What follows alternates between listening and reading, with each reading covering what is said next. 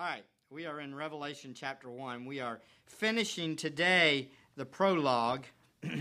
We're going to be focusing in on verses 7 and 8. The way that this verse, this section plays out is it's somewhat of an overview of the entire book of Revelation. As a matter of fact, verse 7 is a summary of the book. The main theme is found in verse 7. So I'm going to try to give you a little bit of an overview and talk about some of the things, and they'll be highlighted in this verse, and then you're going to see all this developed over the weeks and months that we get into the book. Just to give you a little background, one of the churches that is mentioned in Revelation is over in Revelation chapter 2. Let's look at one of those churches. It kind of gives you, we're going to be going through these in the upcoming weeks and months, but just to give you a little bit of a background of those that would be reading this letter for the first time and hearing, and there's a specific message, and it kind of gives you an idea of a little bit about one of the churches, specifically Smyrna in verse 8. Gives you a little bit of a background of what these people might have been going through or encountering during this time. It says in verse 8, "And to the angel of the church in Smyrna write, the first and the last, who was dead and has come to life, says this, I know your tribulation and your poverty, but you are rich, and the blasphemy by those who say they are Jews and are not, but are a synagogue of Satan. Do not fear what you are about to suffer. Behold, the devil is about to cast some of you into prison, so that you will be tested, and you will have tribulation for 10 days. Be faithful until death, and I will give you the crown of life. He who has an ear, let him hear what the Spirit says to the churches. He who overcomes will not be hurt by the second death." It's important today that we're going to see that the readers and the understanders or the listeners to this letter, especially originally, and the setting needed hope. They were living in a world filled with sin. They were living in a world filled with persecution. They were living in a world where people hated them. After all, the world hates Christ's own, right? We learned this back in John when we went through it in 1 John. Today we're going to see further as we examine the second coming of Jesus that there is great hope found in this message despite the circumstances we live in. I promise you that as we go through this book, you are going to be given great hope also. I think of John's situation. We'll talk about this more next week. The writer of the letter. He would have not only been giving this letter to these people and giving them great hope, but it also would have given him encouragement. What do you think he was thinking? He was exiled in a very harsh circumstance. Most likely there was a guard forcing slave labor on him. Insufficient food and most likely lacking clothing. He was around 90 years old, and all the other apostles had died out. He roughly 30 years before. Most of them had died out. 60 years before, Christ had gone up into heaven. He had watched them go out up into the clouds and leave. What do you think John was thinking? What do you think his battles would have been like on exile, the real exile island of Patmos? What would it have been like for him? Forced slave labor, insufficient food, horrible conditions, an older man, 90 years old roughly. Do you think he would have been encouraged by these visions of the end times and Christ returning? Absolutely. And we're going to see today that we can get great hope from it too. I don't know about you, but you watch the news for 15 minutes on the nightly news. It can be a little bit depressing, can it? A little discouraging, huh? Wars everywhere. Thousands of people dying. Children dying of starvation. AIDS is rampant and millions are dying. Millions of babies are being killed. It's just horrible. One thing after the next. Wild, lewd immorality. Watch the TV, right? Don't watch the TV. constantly. Are you like me? Do you sometimes get to that place of, what are we doing here? What is this like? Why? Do you watch the world fall around you and go, oh, come quickly, Lord Jesus. Come quickly. How many of you have prayed that before? I know I have. I long to be separated from this body of death I carry around on top of that. How about you? And I long for the Lamb of God to come. How about you? That's what this book's all about. It's about encouraging the reader that he's coming. And he's coming soon. That's what it's all about. Let's look at our passage. Revelation 1, 7 and 8. This is the end of the prologue.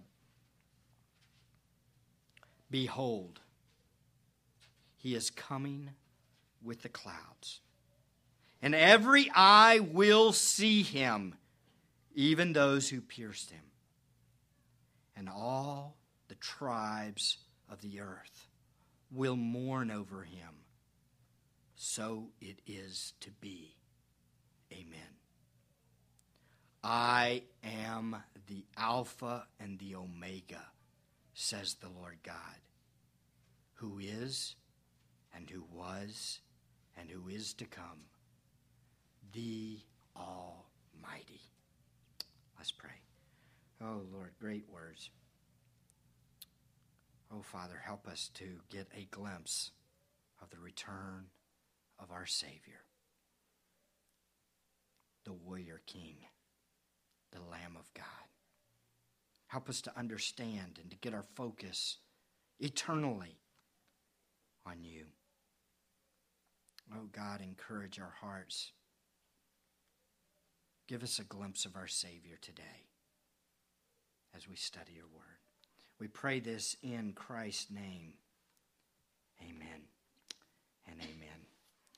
This is the last, like I said, week I'm going to cover the prologue. Next week we'll begin to look at the things which you have seen, which would be verses 9 all the way down through the first chapter. Remember, we talked about how the outline of the book is very simple, found in verse 19. The things which you have seen, the things which are, and the things which will take place after this. In verses 9 through 18, you see the things which you have seen. Verses 1 through 8 is the prologue, the beginning of the book. And that's what we're in today. We've already seen that there's a huge influence of the Old Testament in the book of Revelation. John has quoted or alluded to as many as 5 books of the Bible. Daniel 2, Zechariah 4, Psalm 9, Daniel 7, several other places probably. And today we'll see that there's at least 2 more Old Testament allusions in the conclusion in verse 7 specifically, and then probably in 8 there's another one or 2. All the way through, the Old Testament is important to understanding Revelation. What makes Revelation hard to understand, ultimately for most of us, is our small grasp of the Old Testament. This is one of the reasons why I've been kind of petitioning Mark and even Ryan to help by supplementing our understanding of the Old Testament. I've been really pushing Mark, hey, this is where I want more on knowing the Old Testament. I love that Mark's going through the Old Testament with y'all in Sunday school. If you're not able to come, you ought to come because he's going through it. It'll help you. It gives you ideas more and more about the Old Testament because the Old Testament sets the groundwork for understanding what the New Testament's all about. And it pointed to Christ, and it helps us to understand the second coming of Christ very well. So I'm going to be alluding to it all the way through the book of Revelation. But again, we start with verse 7. He starts with this little word, behold. It's a listen up phrase. You know, you've probably heard Pastor Mike, I do this often in my preaching, and Charles Stanley's famous for it. He says, listen to me real closely. Listen and hear. Everybody paying attention now? Listen up. This is what he's talking about here at the beginning. This little word is like the call to Pay attention. It is what's called it comes often before a prophetic oracle or before an announcement of prophecy. And specifically, it's mentioned throughout the book of Revelation 5 other times. This little word, behold, comes before in a major announcement of something that's going to happen. And it's directly associated with the work of Christ 4 other times in the Bible, or in Revelation rather. This behold calls the reader and calls you to take note of the main theme of the entire book of Revelation. Right here, verse 7, gives you the entire theme of the book of Revelation. It's the coming of Jesus. And I want you to get 4 main parts, and it's in this, but it's in the book of Revelation. It kind of is developed in this idea of the coming of Jesus. These 4 main parts we will see as they unfold in the book of Revelation. I want you to get these before we start with our main aspect or body of the sermon. The 4 main points are the preparatory wrath. This is under behold still. The preparatory wrath. This is involved in the coming of Jesus. His actual return. That is the coming. Literally, he comes. And the establishment of his kingdom. And 4th, the new heavens and the new earth. All of this is encapsulated in this coming, his coming. The preparatory wrath, his actual return, the establishment of the kingdom, and the new heavens and the new earth. Verse 7 is a summary of that. The coming of Christ is the coming one, involves all of that, all of the book of Revelation. He is coming with the clouds. Now, as mentioned, this mentions 2 Old Testament prophecies, most likely looking at Daniel 7:13. You can look that up on your own. And Zechariah 12:10. Those 2 you might want to look at this afternoon. Again, these 2 Old Testament prophecies carry with them the idea of God's judgment at his return. God's judgment at his return. What we're going to do is break down these final 2 verses of the prologue into 2 main points, just like he does. The first point is the promise. The second point is the guarantee. The first point is the promise. The second is the guarantee. The promise is found in verse 7. The promise of Christ's second coming is our first main point. Behold, he's coming with the clouds, and every eye will see him, even those who pierced him. And all the tribes of the earth will mourn over him. So it is to be. Amen. That's the promise. Again, a promise is a pledge or a commitment to accomplish something. In this case, the pledge encompasses all that is involved, like I mentioned, in the second coming of Jesus. This verse, like mentioned, gives a summary of all the events. Here we're going to look at 3 parts to this promise, though, that are unfolded in verse 7. Again, 3 parts to this promise. First, notice, Christ is coming in glorious judgment. Under part 1, the promise of the Christ's second coming, we have Christ is coming in glorious judgment. That's found at the very beginning. Behold, he's coming with the clouds. That little phrase, he is coming with the clouds. And under this glorious judgment, there's 2 parts there too. Notice, he is coming and with the clouds. I want to look at both of those, and it's important for you to get. There's a title in that. You need to get this. He is coming could literally be translated, the one who is coming, or he who is coming. It's a title. It's a title given to the Messiah. It's alluded to many times through, guess where? The Old Testament. The one who is coming. As a matter of fact, it became a title that was so common that when Jesus shows up on the scene, what do people call him? The one who's coming. The one who's coming. Let me give you an example. Turn with me to Matthew 11. Let's look. Matthew 11. This is the coming one. The one who is coming. It's interesting as you make your way over to Matthew 11. This is a present tense. the coming one. Behold, he's coming, or the one who is coming with the clouds. It's a present tense. Has Jesus returned? No. Why is it a present tense then? Because he's coming. It's as if he's already stepped out. He's already in process. It's inevitable. He is coming. He is the coming one. Though it's been thousands of years, it is imminent. At any moment, he could step out. Look at verse 11, or 3, rather, of chapter 11. John the Baptist asked the question, sends word, right? In let's read verse 2. Now when John, while in prison, heard of the works of Christ, he sent word by his disciples and said to him, are you, and it says the expected one, it should be translated, the coming one? Or shall we look for someone else? This is the coming one. Same concept, most likely alluding to Daniel chapter 7 that I mentioned to you before, the one who comes with the clouds, the Son of Man who will come with the clouds. Then look over at John 11. Martha does the same thing. John 11. The coming one. An allusion to the Messiah. John 11, 27.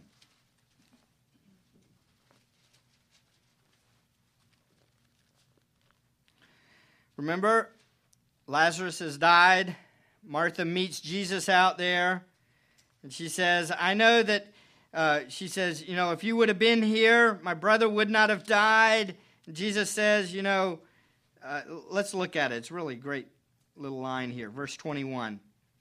Martha then said to Jesus, Lord, if you had been here, my brother would not have died. Even now I know that whatever you ask of God, God will give you. Jesus said to her, your brother will rise again. Martha said to him, I know that he will rise again in the resurrection on the last day. Jesus said to her, I am the resurrection and the life. He who believes in me will live even if he dies. And everyone who lives and believes in me will never die. Do you believe this? She said to him, yes, Lord, I have believed that you are the Christ, the Son of God, even he, the one who comes into the world, the coming one, literally, the one who comes into the world. She understood the Messiah's title to be that who comes into the world. Matter of fact, Psalm 118 has this idea, and it's alluded to in the triumphal entry, right? Blessed is he, the one who comes into the world. It's the coming one. Most likely an allusion to that from Daniel 7. Turn back to Revelation chapter 1. Psalm 118, Matthew 21:9, 23:39, Luke 19:38. Look them up. The coming one, Jesus. This is a title describing him, the one who is coming. Notice how he's going to come, though, in verse 7. The one who is coming with the clouds. Now, when you think of clouds, just take a second here. Look up at me for a second. When you think of clouds, what do you think of? I think white fluffy things, right? I think, yeah, a little bit of blue and a little shiny on the thing. When I think of clouds, I don't think of that big of a deal, right? Why? Well, in our setting, I was just thinking and meditating on this. Our setting, when we see clouds, normally, lots of clouds, what do? We go inside. But if you were living back in the Bible days, clouds meant a lot. Lots. Because their roofs might not have been as good as ours. They might have been out traveling. Clouds were a scary thing. Where floods would come and where mudslides would come in that area. Clouds were not something that were looked at with great joy. They were like, uh-oh, it's going to rain. Clouds were directly associated in the Old Testament, especially with God's judgment, specifically. Matter of fact, let me show you. It's really interesting. So when we first read this, behold, he's coming in the clouds, we might think, oh, this is great. Jesus coming in the clouds, white fluffy clouds, beautiful scene, right? No, wrong image. You got the wrong idea in your mind. If you're thinking of it, white, fluffy things, it's going to be a beautiful, spectacular show. It's going to be a beautiful, spectacular show of his wrath. I said, really? Yes. Look with me. We'll make you flip some more. Go with me to Isaiah 19. What do clouds look like, and what do they represent in the Old Testament? Over and over and over. We're just going to make our way through the prophets real quick. Look at this. 19. Isaiah 19. Man, I'm making y'all work today. Might want to get your flip tabs out. Put them on the Bible there. It'll be easier. Okay, here we go. Look. Let's see. Clouds. 19:1. The oracle concerning Egypt. Behold, the Lord is riding on a swift cloud and is about to come to Egypt.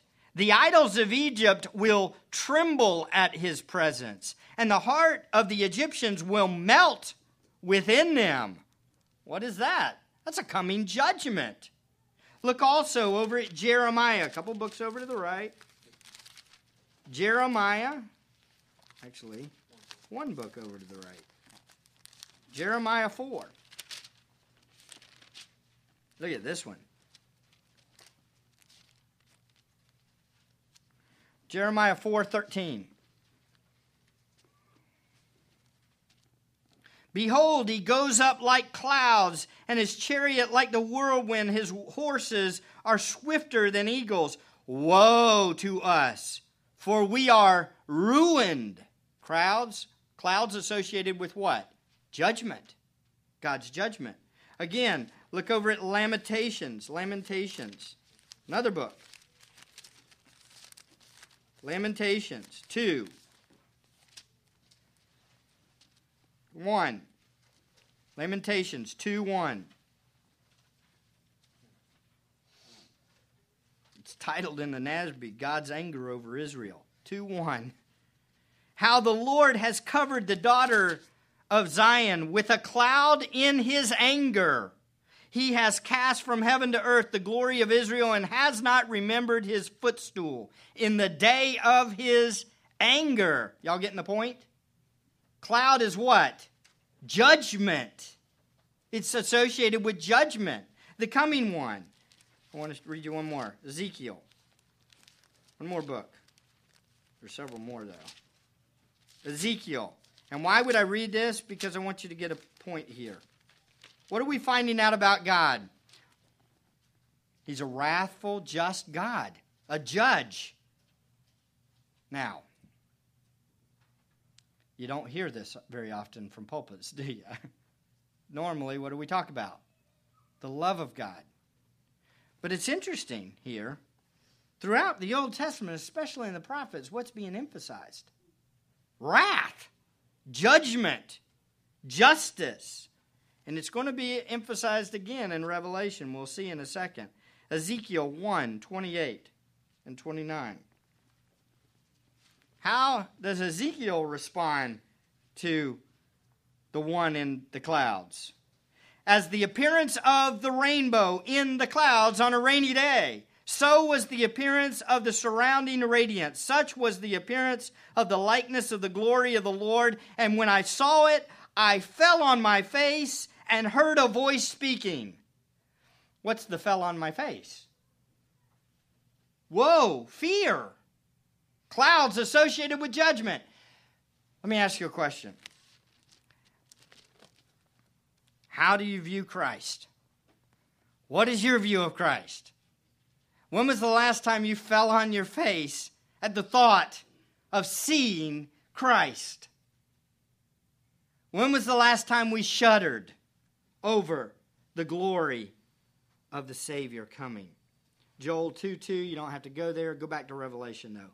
Zephaniah 1:15. But turn with me to Revelation 14. Clouds are mentioned again in Revelation. What did I say? Context helps to understand the book of Revelation. If it's mentioned somewhere else, then it helps to what? Explain what it means. use context, greater and farther, near and further context. Revelation 14. Look at this picture of Christ. Revelation 14:14. All right, here we go. Verse 14. Then I looked, and behold, there's our word, a white cloud. And sitting on the cloud was one like a son of man, having a golden crown on his head, and a sharp sickle in his hand. And another angel came out of the temple, crying out with a loud voice to him who sat on the cloud, "Put in your sickle and reap, for the hour to reap has come, because the harvest of the earth is ripe." Then he who sat on the cloud swung his sickle over the earth, and the earth was reaped. What is this? What's happening? This is God's judgment. This is Christ's judgment to distinguish and show who are the true and who are the false in the tribulation period. This is the beginning of the wrath, or one of the scenes of the wrath of God. So, back to Revelation 1. When we read this, behold, he is coming with the clouds. It's not some gentle Savior sitting up there. Here he comes. Everything's good. This is, whoa, whoa. Be careful. It's coming. He's coming. The wrathful one. By the way, I don't believe this is a pointing to the rapture here. It has absolutely nothing to do with the rapture. This has to do with the second coming, as in his judgment. That is, it incorporates his pre-wrath and his return. Okay? He's not talking specifically about what's going to happen to the church. He's talking specifically about the coming of the Messiah to bring about the final judgment on the earth. Revelation, folks, is going to give us a view of Christ that provokes a healthy fear of his return. That's what we need. Mark that down. That will be the thing that you will get, I pray. Again, we know this throughout the Old Testament. I think what we've missed is that we come to the New Testament and we think that God changed. Did God change? No. He's the same yesterday, today, and forever, right? The God of the Old Testament is the God of the New Testament. The Christ of the Old Testament is, guess what? The Christ of the New Testament. And he is to return. I think it's important for us all to understand that Psalm 33:18 says, "Behold, the eye of the Lord is on those who," what? Fear him.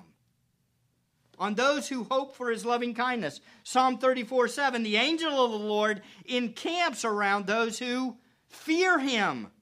Psalm 103:13, "Just as the Father has encompassed on his children, compassion on his children, so the Lord has compassion on those who fear him." Key, fear. Proverbs 9:10, "The fear of the Lord is the beginning of wisdom, and the knowledge of the Holy One is understanding." So the first element we see in this promise is that Christ is coming in glorious judgment. That's what he's pointing to here. He is coming with the clouds in judgment. The next part of that promise is Christ is coming in judgment. His coming in judgment will be seen by all. Will be seen by all. Notice, he is coming with the clouds, and every eye will see him, even those who pierced him. All the inhabitants of the earth at that time, when he returns, will see him. This means that every person who resides on the earth at that point will experience Christ. That includes the blind person. Anybody that's here will experience him. No one will be left out from facing his impending sickle. No one. He will separate the evil from the genuine believer, and he will pour out his wrath on the earth.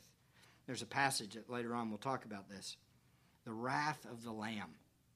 Whoa, whoa, whoa, the wrath of the Lamb. Again, I've said this, but get it. When we think of a lamb, we think of what? Gentle, cuddly. Throw that vision out. Understand who Jesus is. Yes, he was slain, but he is alive forevermore, and he will return, and judgment is coming.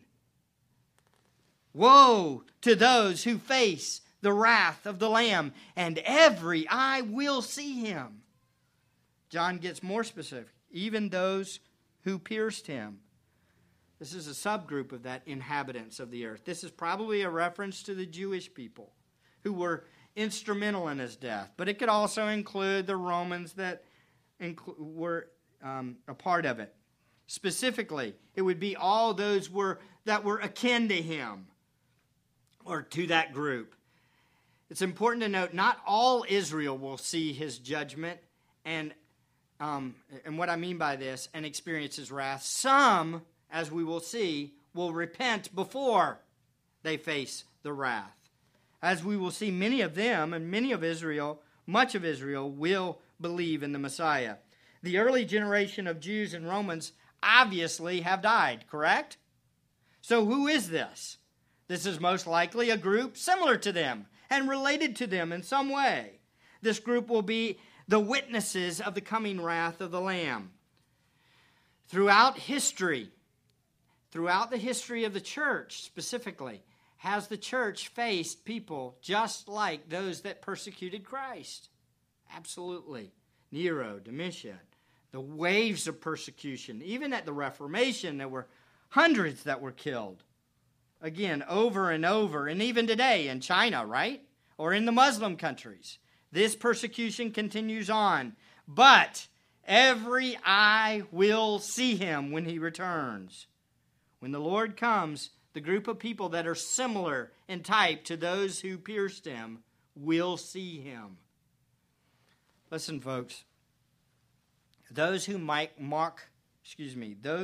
Christ as being less than who he is, as revealed in Scripture, will one day face him. It's a fact. This is the promise. The one who has been mocked, the one who has been put down for Christ's name, Christ will be vindicated. They may see, or they may say, where is he now? But one day, this group will see him, and they will face his judgment. He's the one who's coming in glorious judgment, and all will see him. Notice third, Christ's coming in judgment will cause horror for those who see him. Look at what it says. And all the tribes of the earth will mourn over him. Now this morning, we might think, oh, well, they're going to cry and say, oh, forgive me, forgive me, forgive me, right? No, this word mourning literally means to wail. Oh, I'm going to face the judgment. It kind of reminds me of a couple of, we'll have to edit this out, a couple of our spanking occurrences. Oh, whoa, whoa, whoa! It's coming. It's coming. And all the tribes of the earth. Now, it's interesting. He gets even more specific here. Every ethnic group within the nations. Every ethnic group within the nations, all over the earth, will see him. And they will mourn over him. They will wail because they have rejected him. And the reality of their impending judgment will cause horror. Man, does this sound like sinners in the hands of an angry God? Am I going right back through the same stuff? This is what we need. This is what our society is missing. Would you not agree? What is our society missing? A healthy fear of God. We have none in our country, do we? None. And I'm afraid that our own fear of God is very light, isn't it? If we had this fresh on our memories, would sin be so rampant even in our own lives? Whoa, whoa! The wrath of the Lamb is coming. It will cause horror, literally. This morning does not necessarily mean that they will repent, as I mentioned. Look at Revelation 9. Look at this. Man, there's theology here. Lots of theology here. Great doctrine. Look at 9. Look at 9:20. Look at this. This is the sixth trumpet judgment at the end of it. Verse 20. And in verse 18, a third of mankind was killed by the three plagues, by the fire and the smoke and the brimstone which proceeded out of their mouths. For the power of the horses in their mouth and in their tails, for their tails are like serpents and have heads within them to do harm. Verse 20.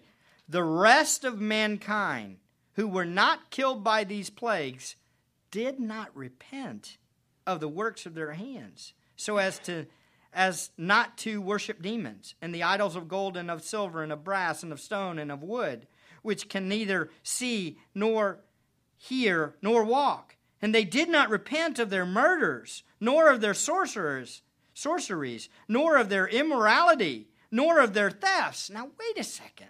Judgment, judgment, judgment, judgment, judgment. And yet, what doesn't happen? No repentance. Now, I don't know about you, but when I'm listening back through this Revelation over and over and over, I'm going, why not? I don't get it. At points, the judgment is even declared to be from God. Specifically, announced to the world, this is coming from God. And yet, no repentance. What does this say about the heart of mankind? And yet, somewhere in our society, we think that we can woo people by being good to them. Making it seeker easy. Being a seeker-sensitive church doesn't work, just like the wrath doesn't work. Having the wrath poured out, how wicked does this show our hearts to be apart from Christ? How ugly is your life apart from Christ? Apart from God's grace working in you, guess what, ladies and gentlemen? We'd be no different. What does it say about my own heart? What does it say about your heart? Apart from God's grace, it says what? We're lost. And we're wicked. And we hate God apart from God. Apart from His grace. It reminds me of the demons. They wail over Christ. In Matthew 8, it says, 8:28, when he had came to the other side in the country of the Gennesaret, two men who were demon-possessed met him as they were coming out of the tombs, and they were so extremely violent that no one could pass by that way. So you think, well, these demons come up and attack Jesus. No. And they cried out saying, what business do we have with each other, Son of God? Have you come here to torment us before the time? Have you come here to torment us? They have a great view of God, don't they? Yes and no. Not surrendered. Wail over Him, but not surrendered. Not submissive. They're afraid of Him. Mark 1:23. What business do we have with each other, Jesus of Nazareth? Have you come to destroy us? I know who you are, the Holy One of God. This is the one who's coming, ladies and gentlemen. It reminds me of James 2:19. You believe that God is one. You do well. The demons also believe and shudder. The demons shudder over Jesus. We'll see in Revelation 1 next week. When John sees Jesus, the glorified Jesus, what does he do? He falls at His feet as a dead man. When was the last time that you had this kind of glimpse of Christ? No, we complain to him and we shake our finger at him and we say, why me? Oh, we need a change, don't we? He's coming with the clouds. And those who see him will wail over him. I don't know about you, but this strikes me deep in my heart for those that don't know him. As I study this book and I start linking and meditating on the tribulation and the wrath of the Lamb, I am crushed to the soul, to the heart, deeply over my Father, my earthly Father.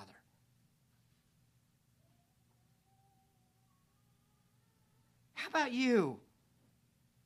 You want a good motivation for evangelism? Here it is. Read Revelation. These people are going to face the judgment of Christ. This is a promise. He's coming in glorious judgment. And everyone will see him. And it will produce horror from everyone. What kind of impact should this have on us, ladies and gentlemen? I think it would be a great purifying effect on the church, wouldn't it? Is this who you serve? No, I serve the baby in the manger. He didn't stay in the feeding trough. He's not there anymore. He's coming. And he's going to come with all of God's wrath. Yet, at the same time, it does give us hope, doesn't it? It does give us hope, doesn't it? Why? Because no matter how much we see the world falling down around us, and as wicked as it can possibly be, we know one day Christ is going to make right everything. And the just judge is coming. And I do long for that day, don't you? Where sin and wickedness and debauchery will be paid for. You know, throughout the history of the church, we even saw it in our hymn book today. I love this. Go there again. Mighty Fortress is our God. If you got your hymn book, this is a good one. Guess we'll get to the other part tonight.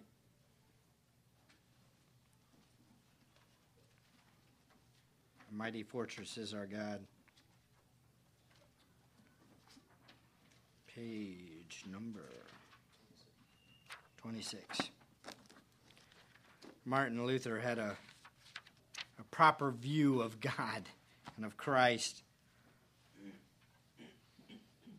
Look at verse 3. And though this world with devils filled should threaten to undo us, we will not fear, for God hath willed his truth to triumph through us. The prince of darkness grim, we tremble not for him. His rage we can endure, for lo, his doom is sure. One little word shall fell him. I love that verse. Christ is coming in glorious judgment. Let's pray. Father, thank you for your goodness and your grace to us. Help us, Father, to have a better view, a better understanding of who Christ is. As we study this book, we pray that you will open our eyes to who Christ is. Thank you that he did come to save us from our sin. Thank you that he did provide an atonement for our sin.